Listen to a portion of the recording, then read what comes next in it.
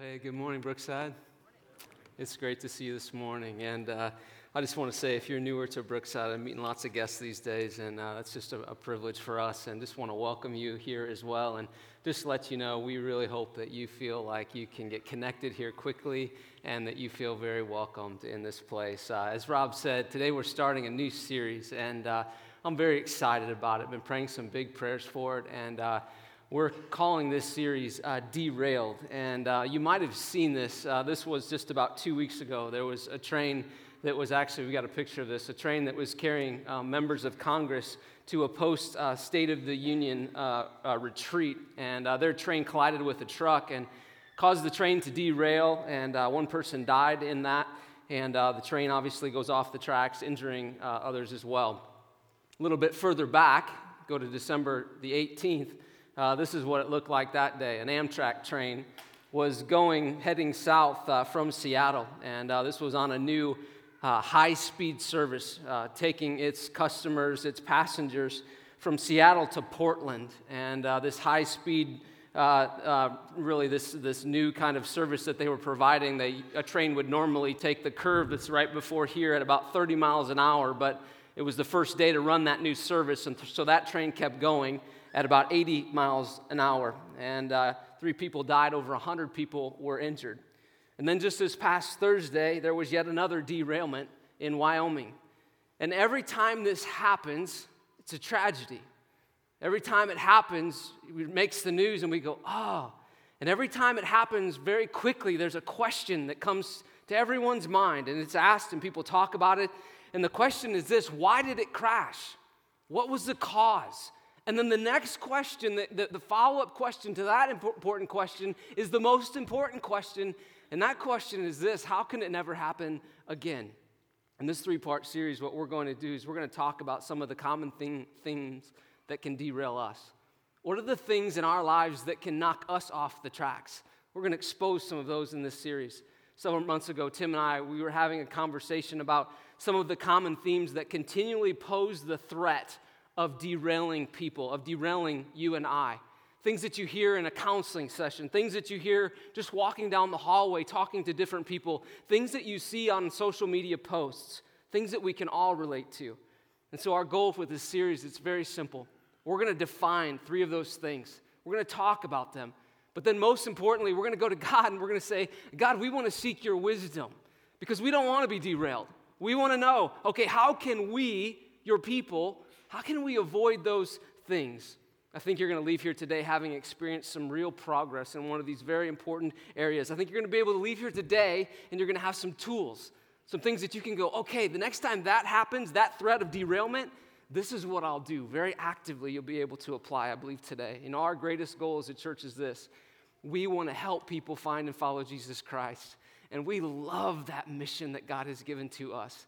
And I believe in this series, and I believe particularly today, I think we're going to be able to take some steps toward that, some significant steps toward seeing different ways that you and I can know the God that knows you and the God that loves each one of us. And so this morning, our topic is worry and anxiety. And let me just say this, and let me ask you this actually, and you don't need to raise your hands, and maybe you can give me kind of just a quiet nod or, a gentle wink or something like that, just between us. Let me ask you this question. Have you ever had anything happen in your life just in the past 7 days that you would say caused you to worry? Have you had anything? Go ahead, give me it, come on. Anybody? All of you. Okay, great. I'm lumping you all together, right? Let me ask it this way, though. Maybe you would say this: you haven't had anything that you've necessarily been worried about that has happened to you in the last week, but you've worried about something that, here it is, could happen. Anybody have that happen? You didn't worry about so much a circumstance that came your way, but you started worrying about something in the future, something that could happen to you. My guess is this, that the majority of us would fall into that category. And so this morning, since this affects all of us, before we dive into this important topic, I just want us to pray together and invite God. Lord, would you speak to us in this place? We've been praying that God would do significant things because we see people get derailed all the time by today's subject. And so would you pray with me, and would you say, God, would you do amazing things in our midst? You know, if you've been around Brookside for a while, you know that we've been impacted by this verse pretty heavily, Ephesians chapter 3, verses 20 through 21. And this is the kind of prayer that I want you to pray this morning. It says, now to him who is, I love this, he's able to do immeasurably more than all that we can ask or imagine according to his power that is at work within us. To him be glory in the church and in Christ Jesus through all generations, forever and ever. Amen. What this verse is doing is this. It's pushing us as a church to say, God, you are the God that can do, you are able to do immeasurably more. You're the God of immeasurably more. So the things maybe that I would write off and I would say, that's always going to derail me. This morning, I think we should go to the Lord and say, no, wait. I'm going to invite the God who's able to do immeasurably more, to do immeasurably more. So yeah, would you pray with me, and then we'll dive in. Heavenly Father, this morning we just come to you, and we just want to invite you. And Lord, we thank you in advance for what you're going to do in our midst. And Lord, right now we just pause and we say, Lord, we invite that. Lord, we invite you to take us back to the things that maybe we've said, that's impossible. That's always going to kind of hamstring my life. That's always going to be an issue for me. And Lord, we want to bring those to you this morning, and we want to invite you to do great things in our midst.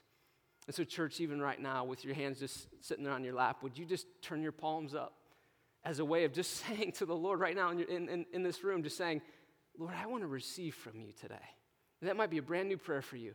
But Lord, I want to receive from you today. So God, would you do what only you can do? And I'll trust you, even if it's just for a few minutes here. Lord, I'll trust you. And I'll with all the faith I can muster up, I'll say, you are the God of immeasurably more. And so I'll trust you with what you'll do. Lord, we love you, and we pray this in Christ's name. Amen. Amen. Well, the topic of worry and anxiety is so common. It is so personal, and many of you know this. It is so impactful. As a nation, studies show that America is becoming more and more anxious. More and more anxious. We're actually becoming one of the most anxious countries in the world. Even though we're developed, even though we're very prosperous as a country, we're becoming more and more anxious. One article put it like this. Apple News reported this. In 2017, it called America, it said, for Americans, it's the year of anxiety. That was the headline. And if you don't experience a lot of anxiety, and if maybe you don't experience a lot of worry, because we're all wired differently, I know that, it's likely, though, that you know someone who does. If you're a parent, particularly a parent of a teenager, you know that students are suffering. The next generation is suffering from worry and anxiety at an alarming rate. And when we get a window into the next generation, we get a window into how the future is trending, right? I read this week that the average high school student today has the same level of anxiety as the average psychiatric patient of the early 1950s. Wow. That is sobering. That's alarming. The study said this, that with each passing year, with each passing decade, we are becoming a people that are more and more anxious. And I just want to say this on the front end. For some of you, I think you are very wise for this. Hear that from your pastor. Some of you have experienced enough anxiety and that you've pursued professional help, that you take medication that maybe even allowed you to be here this morning, medication that allows you to function very well. And I just want you to say, I think there's wisdom in that, and I commend you for seeking the help that you need. I think what we'll talk about today will be helpful to you, but I don't want it in any way to minimize the steps that you've already taken. So one of our staff helped me with this word picture. It's so helpful to me. I thought this was great. Now, some of you would say this. Some of you would say that you are a pro at worrying, right? I won't have you raise your hand, but some of you would say, I'm a pro at worrying. I could write the book on anxiety. Now, I did an informal survey this week, and thank you. Many of you responded. It was so helpful. And I asked people 2 questions. I said, what makes you anxious? And then I asked the second question. I said, what do you worry about? And I think you'll be able to relate to many of the things that I heard. First one was this. Again, many of you would say, I can write the book on anxiety, worry. First category that I heard a lot about was the whole category of jobs. People wonder this. People in college today wonder this often. They say things like this.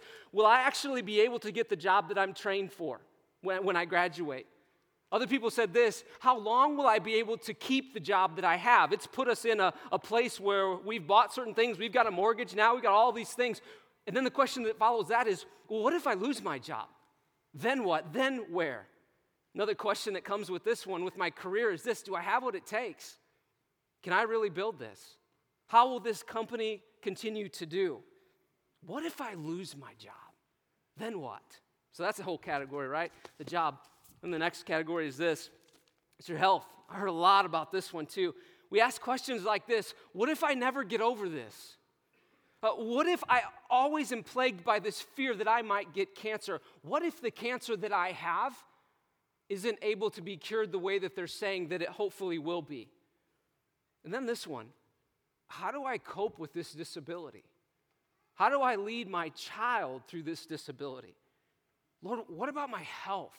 It's a huge category. And then there's this one. This one's huge. This one got a lot of paper here, right?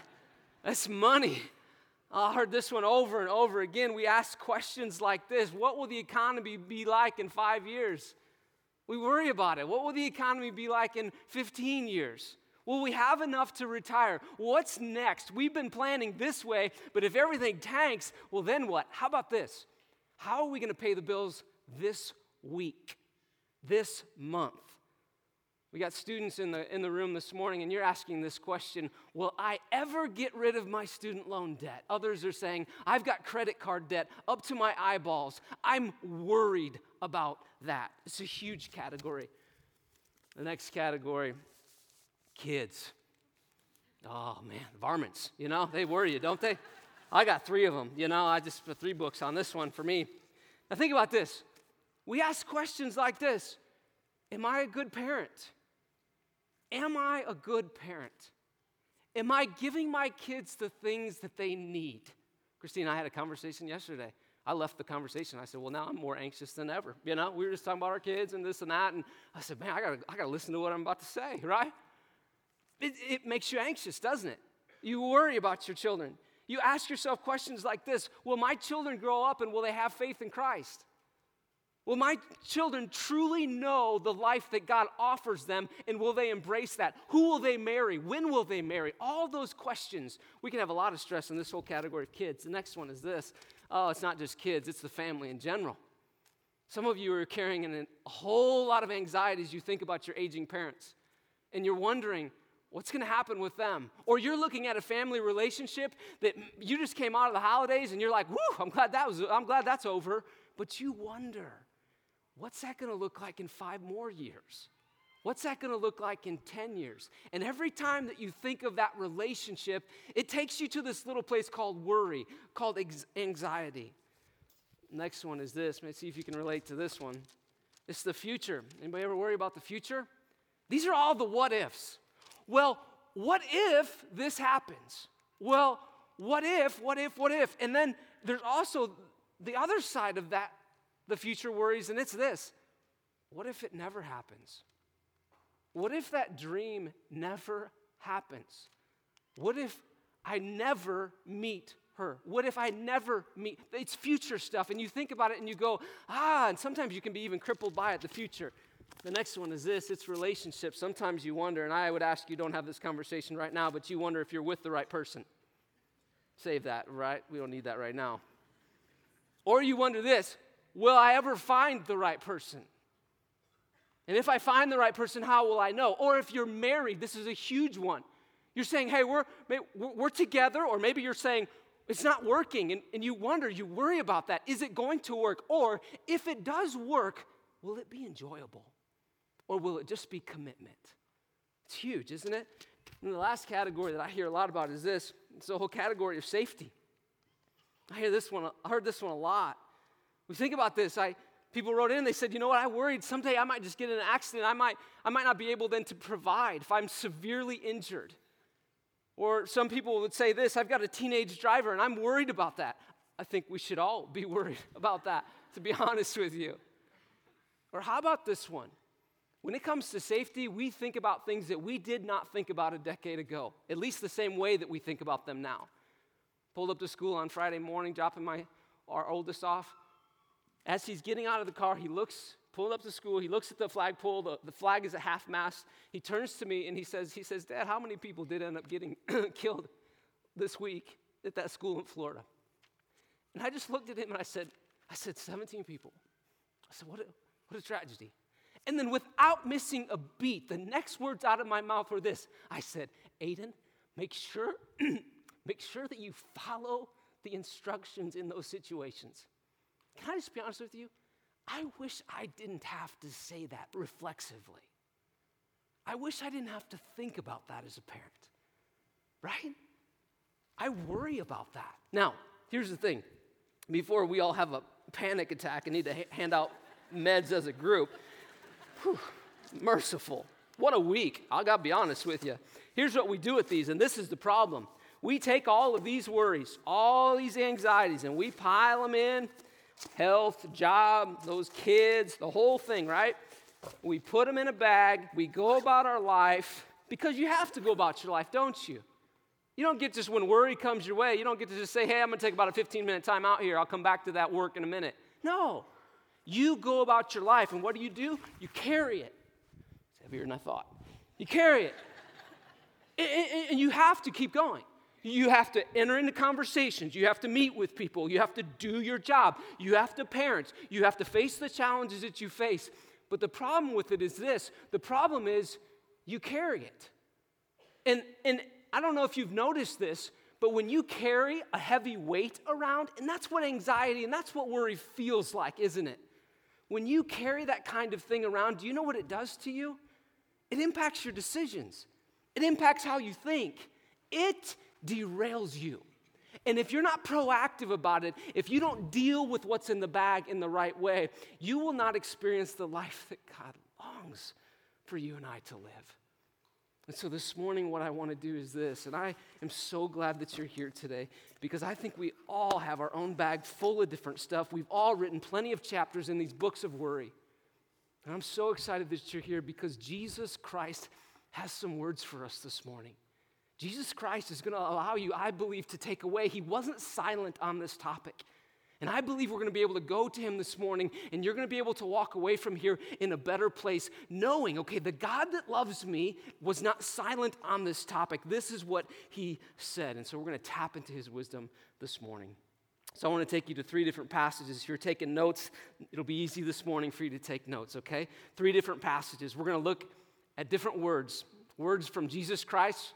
We're going to look at words from the Apostle Peter, and we're going to look at words from the Apostle Paul. And in God's goodness, what I love about our Lord is this. He did not remain silent because the Lord knew this. If you carry this bag around, it will have an impact on the human heart. It will. If you're not proactive with what's inside of it, it will derail you. So first, we're going to go to Matthew chapter 6, and I love this passage. In Matthew 5, 6, and 7 is some of the most beautiful, I think, words in all of the scriptures. Jesus is teaching, and in the midst of all of his teaching to this large group on this mountainside, Jesus, in the midst of a lot of instruction, he speaks to this whole topic of worry. He speaks to this whole topic of anxiety. And he says this in verse 25. He says, therefore, I tell you, do not worry about your life. I mean, he starts very, very broad, big picture here. Don't worry about your life. And he knew, think about this. And that's why the scriptures are so great, because what the issues that they faced thousands of years ago, they're the same things that you and I face here today. And so he knew that his crowd was worried about their life. Don't worry about your life. He says what you will eat or drink, or about your body, what you will wear. Now, he knew that they were worried about the basics. He knew that the people in that crowd, very basic necessities were at the top of their minds when they thought about what was worrying them. And then he said this to them. He said, is not life more than food and the body more than clothes? And then he said, look at the birds of the air. They do not sow nor reap or store away in barns. Yet and this is such important language here, yet your heavenly Father, what's a father do? Particularly a heavenly one. He assumes responsibility for his children. Yet your heavenly Father feeds them. Are you not much more valuable than they? Now don't miss that. In the midst of their worry, Jesus starts talking about value. In other words, he wants them to know, if you know your value to God, it will impact the way that you think about worry. It will impact your level of anxiety. And then he went on to say this. He said, can any one of you, by worrying, add a single day to your life, add a single, hour to your life? I did the calculations this week. If you live to be 75 years old, from the time that you're born, you will live 675,000 hours. That's how many hours you will live. What Jesus is saying is this: if you worry, if you carry the bag of anxiety and worry, he's saying this: you won't add a single hour to your life. As a matter of fact, you'll take a few hours away. Verse 28, he says, why do you worry about your clothes? He's going to paint a beautiful picture for them here. He says, see how the flowers of the field grow. They do not labor nor spin. Yet I tell you that not even Solomon in all of his splendor was dressed like one of these. And he goes on. He says, if that is how God clothes the grass of the field, and again, he wants them to see very practically what this looks like. He's painting a word picture for them. If that's how God clothes the fields and the grasses and the flowers, all of that, I wonder if he just grabbed a flower and held it up to them. He says, which is here today and which is gone tomorrow, is thrown into the fire. He says, will he not much more clothe you? And then he says, you of little faith. Now, think about it. Faith is tied to trust. And what the Lord is saying is this: if you don't believe that I'll care for you the way that I've cared for the birds and the way that I care for the flowers and how I dress them and clothe them, and they're beautiful and they're not out laboring, spinning, and doing all these things to provide, if you don't think that I'm going to care for you more than I'll care for them, you've got too little of faith. You need to believe that I value you. And then he says, so do not worry, saying, well, what shall we eat, or what shall we drink, or what shall we wear? He says, for pagans, and what he's meaning there is for people who don't know the God that values them. For people who don't know the God that values them, what do? They run after all of these things. But he says, but your heavenly Father, again, there it is. I mean, think about that. Your Father God, he knows that you need them. And so here's what you should do. But seek first his kingdom and his righteousness. So in the midst of all the worry, he's saying, I don't want you to go to the worry card first. I want you to come to me first. Don't postpone me. Come to me first. When you're starting to write a chapter in the book of your worry, whatever category it is, the Lord says, but seek me first. Seek my kingdom and my righteousness. And then all of these things will be added to you as well. And then he says, therefore, do not worry about tomorrow, for tomorrow will worry about itself. And this is a key line. Don't miss this, church. Each day has enough trouble of its own. In other words, Jesus is saying this: everything in the bag, it's trouble to you. It's trouble to you. That's why people that are stressed out, you know what they do? They get sick. Jesus is saying this: every day has enough trouble of its own. And I want you to know, listeners, that your worry and your anxiety, that's not a good thing for you. That's trouble for you. And so in summary, this is what Jesus says. Here we go. 3 things I want you to walk away with. He says this: remember this. Number 1, I value you. You're more important than the birds of the air. And I wonder if the birds, he just had them fly over, a big, beautiful one, maybe just, flapping right. I don't know. But he wanted them to know, I value you. Number 2, I know what you need.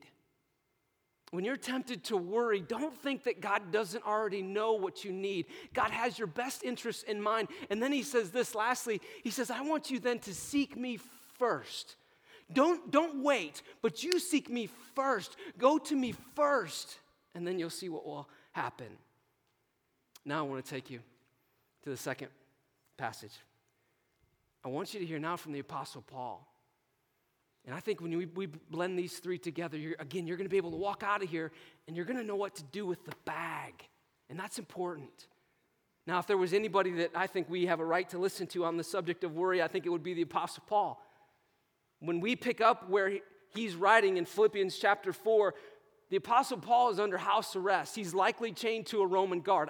That would make me worry. He's also about to appear before Caesar. This is his biggest court appearance of his life. And for him to think that it's going to go well is false. This would have created in his mind, it could have created all sorts of worry and anxiety. You talk about pressure. You talk about some unknowns for someone.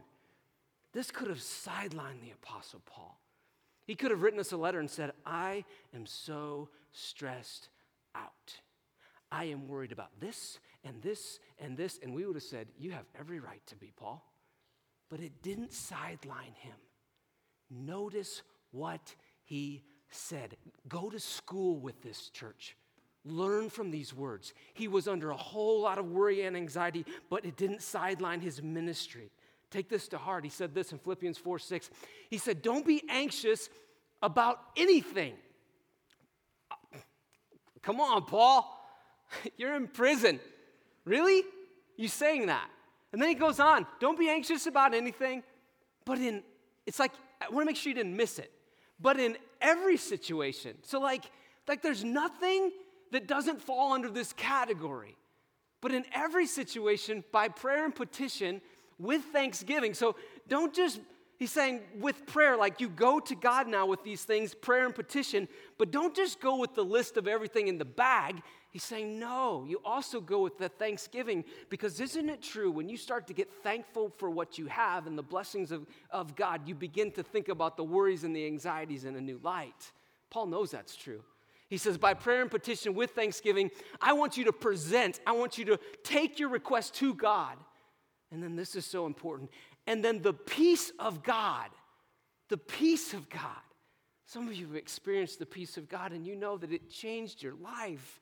Some of you have gone through some incredibly hard things, and in the midst of them, somebody maybe said to you, aren't you about to go crazy? And you said, for some reason, I feel okay. I trust that it's going to be all right.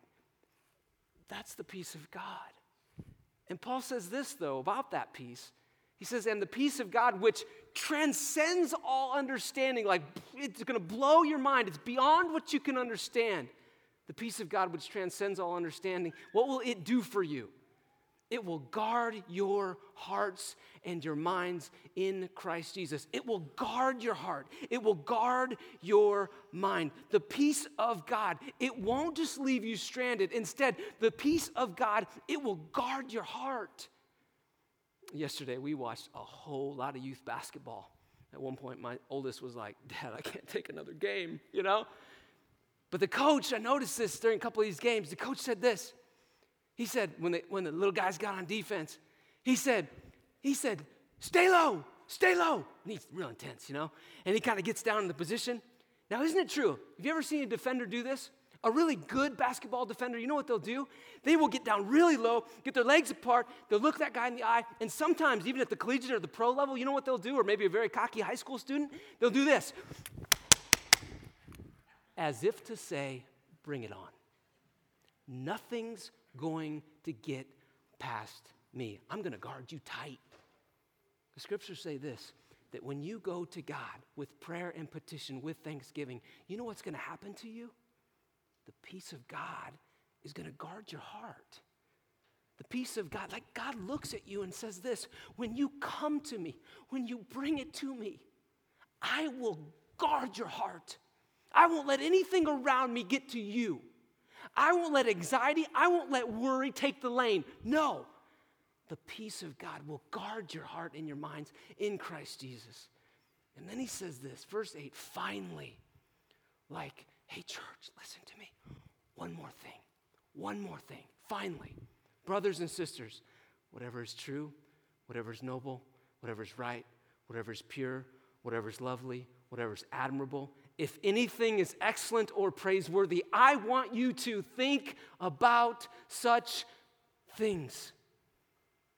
So I don't want you just to go to God and pray. That's good. You need to do that. Do that first. Do that right away. We talked about that. But in addition to that, he talks about something different. He says, I also want you to think about things that are true, noble, right, pure, lovely, admirable, excellent, and praiseworthy. I have a mentor that puts it this way. He says this, you've got to get rid of stinking thinking. It's wise, isn't it? When stinking thinking comes your way, he says, you just got to put that aside. The Apostle Paul says, I want you to think about things that are true. I want you to remember who you are, who God made you to be, the future he longs for you to have. You think about that. You think about what's noble. Think about what's right, What's lovely in the sight of God? What does God look at and go, that is excellent? You think about that. And when you do, it will change your thinking. It will change your heart.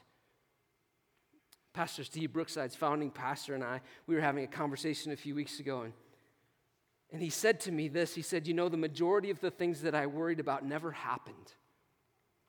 And this is just such good advice to me. He said this. He said, just don't waste the time. It's not worth the time. This is why even in your program today, we put a verse for you. We put some verses from Philippians, from this passage. I want to encourage you, would you memorize those? You know why? Because when worry and anxiety come your way, you know what you can do? You can fill in the gaps. You can go, I'm going to fill that thought with what is true. What is true? Oh, I got that in my heart and in my mind right now. God's word, boom. Because it's true, it's noble, it's right, it's trustworthy, it's praise, it's lovely. All of that. I heard it said this way: worry is like a rocking chair. It gives you something to do, but it gets you nowhere. It's good, isn't it? That's what worry is like. Let's summarize Paul's words. He says it this way. Paul's words in summary, here it is. If you're taking notes, Paul says, I want you to bring your requests to God through prayer and with thanksgiving. Bring your requests to God through prayer, but bring them with thanksgiving. That will change your game a little bit. And then he says this, I want you to replace your worry with wise thinking. Don't just say, I'm just going to work hard not to worry. No, you need to have a better plan than that. God's word says you replace that with wise thinking, with whatever is true, noble, right, those things, right? That's Paul's words. Now I want to take you to the last one. Here it is. We're going to look at Peter. Now let me ask you a question. Do you think Peter ever had any reason to be anxious? How about when he denied Jesus Christ 3 times? And Jesus told him that it would happen. Do you think that Peter was at all anxious when he imagined what it would be like to see Jesus again? Can you imagine that when he ran to the tomb? And what was he thinking was going to happen when he showed up in front of Jesus? Really, Peter? Come on, Peter. I mean, what conversation was Peter imagining Jesus was going to have with him? Yet after Jesus lovingly embraced him, Peter goes on to be this incredible man of God that he was. And so when I look at the life of Peter, Peter also knew Jesus Christ post-resurrection. So Peter watched Jesus go to the cross, but then he also knew Jesus after he came out of the grave. And if I think anyone would have some insights into worry and anxiety, I would say Peter would. Because Peter knew this. In addition to experiencing the love and the grace of God in the midst of his own anxiety, Peter also knew the power of God. Peter knew that Jesus Christ, that he would conquer death. And so I think that puts Peter in a whole another category. What we see is this. Peter brings out something, though, in this text that we haven't talked about yet, something that plays so well into worry and anxiety, and it's this. It's the issue of pride. Peter brings this to light. 1 Peter chapter 5, he says, all of you, clothe yourselves. It literally means to imagine you have a towel and you tie that towel on you. To tie on. You clothe yourselves with humility. I thought we were talking about worry and anxiety. You'll see where he's going. All of you clothe yourselves with humility toward one another, because what does God do? God opposes the proud, but he shows favor to the humble. God stands in opposition to the proud. You don't want to be proud. I don't want God against me. That's what those verses mean. But he shows favor to the humble, to the broken. Verse 6, so humble yourselves, therefore. Again, Peter knew the power of God. He says, humble yourselves. Imagine the picture, this mighty hand. Humble yourselves, therefore, under the mighty hand, under God's mighty hand, that he might lift you up in due time. Now, notice that it doesn't say I wish this said your time, don't you? I wish it said that, in Jeff's time. It doesn't. But God says this, if you will humble yourselves under the mighty hand of God and you'll trust that he's all-powerful and all good and he has your best interests in mind in his due time, what will he do? He will lift you up. And so in the midst of that pre-due time, we trust. And we say, God, you're wise, you're good, you care, you know us by name. And so God, I'm going to humble myself until that due time comes. And in the midst of that, what am I going to do? I'm going to cast, he says, all your anxiety on him because he cares for you. Now, for Peter, this word cast would have meant a lot to him. I mean, think about this. Peter was a fisherman. And Peter knew what it meant to all day long cast a net and cast a net. Do you remember in John chapter 21, Jesus appears to the disciples and they've been fishing all night, catching nothing. And he says to them, hey guys, you've been throwing the lines, the nets, you've been casting them all night this way, this side of the boat. He says, why don't you try the other side? First cast, they catch more than the boat can hold. And I just wonder, as Peter wrote this, if he had that imagery in his mind, what should you do with your worry and your anxiety? You should cast it, throw it, fling it. Cast your anxiety where? On him. Why? Because he cares for you. I don't know if these words hit you very hard, but I pray that they do. I mean, think about this. That's the God of the universe. He cares for you. He cares for you. God is not distant. He knows you. He knows you intimately. There's no problem, there's no situation, there's no future worry that you're facing that he doesn't already know about. And in the midst of that, it says that he cares for you. So in summary, here's Peter's words to us. Here they are. Number one, humbly admit what you can't carry. Because pride says this. Pride says, I got it. I'm good. And I'll let you and God know when I need help. That's pride. I can handle it. I'm good. It's heavy. It's okay though. I'm strong. That's what pride says. Number two, he says this. He says, cast your anxiety to him. Why? Because he's mighty. He can handle it. The mighty hand of God. Peter was an eyewitness to the resurrected Jesus Christ. He knew the power of God. He can handle it. And then lastly, he cares for you. He loves you. He knows you. He knows what you go through. He knows the challenges that you're facing. And he cares for you right in the midst of it.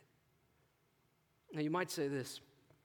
You might say, Jeff, that sounds really nice and tidy. But how do I know that he cares for me? Like, how do I know that he cares for me? You say God cares for me. And you talk about how and all the situations. And you go through the whole thing, Pastor. But how do I know that he cares for me? That's a good question. You've got to go here. It all goes back to the cross. Think about it. The cross of Jesus Christ is the symbol of God's empathy of care.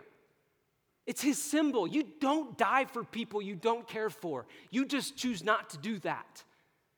But he died for you. And beyond that, and Peter's saying this, he didn't just die. He has the mighty hand. He rose from the grave. And so he proved he can handle what's in your bag. He's strong. He created the foundations of the earth. Surely he can handle a few pages in each one of our books, right? He can handle it. A little over a year ago, I was about 3 months into my role here as the lead pastor, and I was thoroughly enjoying it at the time. But I will say there was some added stress, no doubt about it. On the home front as well, we had put our house on the market in August, which sold right away, which was a great thing. And we knew the area even that we wanted to move into. We had been working on this plan, honestly, for about 2 years. And it all fell through. All of it. Seemed like a clear closed door. Now, needless to say, I don't know if you've had this experience, but with a sold house in a new role, not sure where the family would be sleeping at night or where the kids would be going to school, anxiety and worry were a little high. The old Dart house, right? I actually started having chest pains in February. And I didn't want to say much about it because you immediately think the worst, right? And so, but it was happening. And so I tried not to think much about it. But they would come and they would go and it was getting worse. And I was telling Christine about it. And so one Tuesday, I'm in the office. This is the week before Easter, Tuesday before Easter Sunday. And I'm sitting at my desk and I just kept going like this. Man, it's bothering me today. I felt like it was starting to impact my breathing a little bit. And so I called the doctor. I said, hey, this is what's going on. I'm sure it's nothing. It comes and goes, but it keeps coming. It's a lot more often. Can I just come into the doctor's office and be seen? She said, no. You have chest pains. You're a fool. You have to go to the emergency room. We won't even give you the time of day in the doctor's office. So I drove myself to the emergency room, which I was told wasn't a great idea later. And I walked in and I said, hey, I'm having chest pains and they're getting worse and I just can't seem to shake them. And the lady looked at me like, they don't shake well, And so they quickly got me to a room. They ran some tests and I was quickly told, you're not having a heart attack. Good. Then the doctor came in and she said this to me. She said, are you under any new stresses? Are you worried about anything? And I said, maybe a few things. Here's what God is teaching me. This message is just as much for me, maybe more so than for any of you. God is teaching me this. There is a huge difference between caring about something and carrying something. You see, it's responsible to care for the things in the bag. It's responsible to care for your aging parents. It's responsible to care for your kids' future. It's responsible to be strategic with your planning. It's responsible to care. It's unhealthy to carry, though. It's way unhealthy. You know why? You weren't meant to carry. You weren't meant to carry. Jesus said this. He says, come to me, all you who are heavy laden and burdened, and I will give you what? I will give you rest. Jesus says to us, I didn't make you to carry, but I did do this. I'm allowing you to care. And so God is teaching me that there's a huge difference between these two. But he's also teaching me this. Every time that I begin to care too much, and maybe that's not said right, but every time that I begin to care and my caring turns into carrying, here's what I've been reminded of lately. I serve a God who can carry. He loves to. He longs to. He wants to for you. And so when you're tempted this week, when you're tempted later today to stop caring and go from caring to carrying, I would encourage you to go to the only one that can help you. And that's Jesus Christ. And he knows you and he loves you and he did not build you to carry. He did build you to care. But he says this. He says, would you come under the mighty hand of God in your humility, and would you stop saying, I can do it? And would you acknowledge, I can't do it. I can't build this. God, you'll have to. Will she get better? I don't know. I do care. But you were never designed to carry. Will we be able to pay our bills? I care about, you care, you should care, and you should work hard around, but don't over carry. Let's be the kind of people that we are quick to cast our anxiety on the Lord. Yeah, pray with me. Heavenly Father, I pray this morning that we would quickly be the kind of people that when worry and anxiety come our way, Lord, that we would quickly take these things to you. And so, Lord, even in these next moments as we sing, God, we want to give you the opportunity to do a work in us. And so, God, would you bring those things to mind? And they're on our minds. But, Lord, would you help us now to do the right things with them? Would you help us to fill our minds with things that are right and true? Would you help us to be humble and to come under the mighty hand of God? Lord, would you help us to remember that you care for us? You care for us so much that you died for us. No one else has done that. And then you proved that you could carry all of it by the power of your resurrection. And so, Lord, we trust you. Lord, do business, Lord, now in our hearts. We pray this in Christ's name.